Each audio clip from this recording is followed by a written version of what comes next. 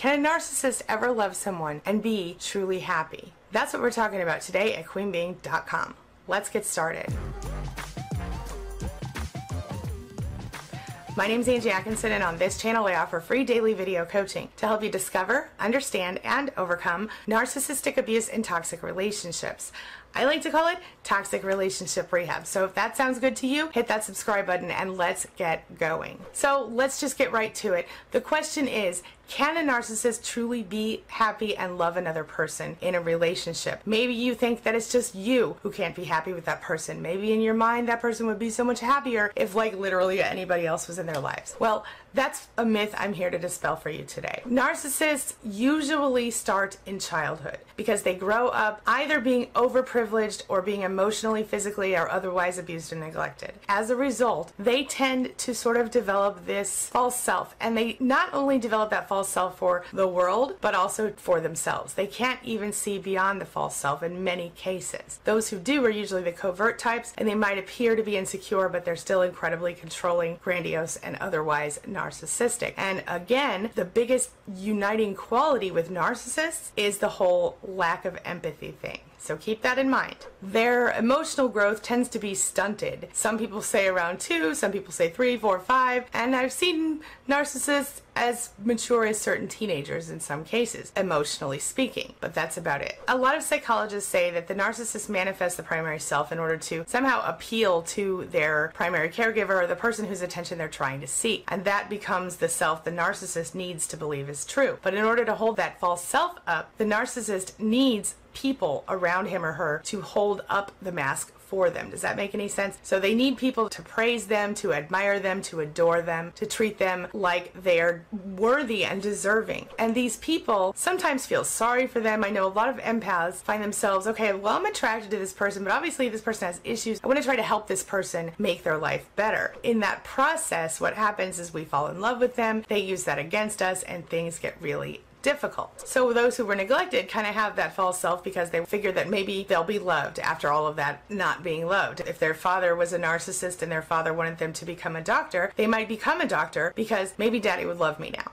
Or if their mother was the narcissist and the mother was just never paying any attention to them, they might become a movie star or a dancer or something because maybe mommy will love me now. You know what I'm saying? Some way to get attention and respect and love from the parent or anyone else in their life who rejected and neglected them. On the flip side of that, the false self could be just, I'm such an awesome person, because maybe they were overprivileged in certain ways, but also under emotionally fed, if that makes sense. We'll go into more of that in another video. Whatever the reason that the person is the narcissist, the false self must be held up. So if you tell the narcissist, oh my gosh, you're so gorgeous, well, that's one little string holding up the false self. Or if you tell the narcissist, you're so smart, you're so this, just whatever it is that they're trying to be so amazing about, if you give them that compliment, it gives them a little bit more to hold on to with the false self. But it's a precarious balance with narcissists. There is that part of him or her that knows the real self and isn't proud of it.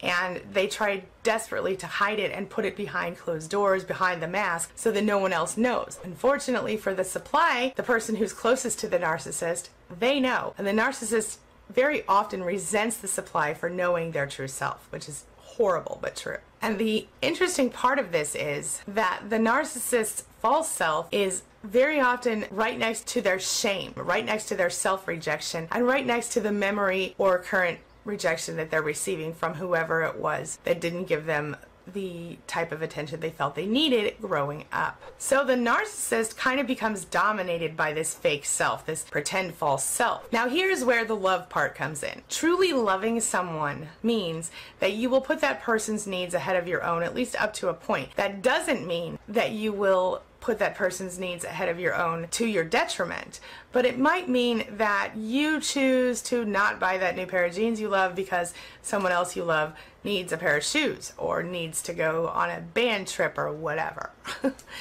My son goes on band trips. But narcissists, they don't love in that way. They never developed the ability to love that way. Yeah, they can kind of feel love on some level, like if you're loving them. They sense that, they kind of get it, but they get it in a way that like a little toddler would get it. So a toddler, up until about the age of 2, is all about him or herself, and that's normal and natural. They are supposed to be that way. They're supposed to be all about themselves. They are the center of their world. In fact, it's around them that some kids start to develop empathy. But for a narcissist, love is sort of damaged. It's sort of distorted and twisted. It's immature, and it centers completely around what the narcissist needs in that relationship, nothing else. And like I've told you before, narcissists love you in the same way that we love our cell phones. So I got this cell phone, I guess about a year and a half ago, and I loved it so much because it had the sparkly case and it was so fast. Well, I still like it. It's okay for me. But my husband got an S8 a little while ago. This is an S7, and now I'm a little bit jealous, and I kind of want to get an S9. But not because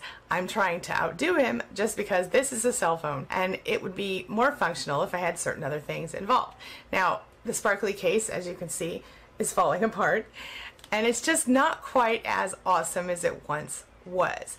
Well, in the same way that I'm growing tired of this cell phone, narcissists grow tired of actual people. They don't see you as a human in the same way as they see themselves. They see you on a whole different level as themselves. They see you as an extension of themselves, or they see you as not quite a real person. So do they love you? Sure, maybe, but only in the sense of usefulness. They love you for what you can do for them, not for who you are as a person. I talked about this in a video the other day, but if you're not sure that that's true, just test the theory. Ask any narcissist in your life, what do you love about me? And see what they tell you. Do they tell you, I love that you're smart and or attractive and or whatever things about you? Or do they tell you, I love that you take care of our house, I love that you take care of this, I like when you rub my back, da da da da. That's usually the type of answer you will get from any narcissist. But what about being happy in the long run in a relationship with a narcissist? Is that even possible? Well, the narcissist is all about getting his or her needs met. And they are not only okay with manipulating other people to make that happen, but they will actually take delight in manipulating other people to make that happen. Obviously, then when it comes to obtaining real happiness, real love, this is kind of a problem. It's a real show. It's kind of like if someone says, I want to fall in love, and so they start kind of, sleeping with everybody they meet. Because maybe they'll fall in love with one of those people. What's interesting is that most narcissists are kind of despised, kind of disliked, kind of even hated in some cases by the people who are closest to them in their lives. And that is to speak volumes to you, right? Because strangers might think you're cool, strangers might be okay with you or like things about you, but narcissists are in this situation where they literally are often disliked or even hated by people who are the closest to them, or at least by people who know them really well. And that's partially because they cannot give or even receive actual grown-up love. They're all about themselves. They're living for themselves. If you fell off the planet tomorrow, your narcissist would drop another person in your place quickly, because it's not about you. It's never been about you. It's not your fault.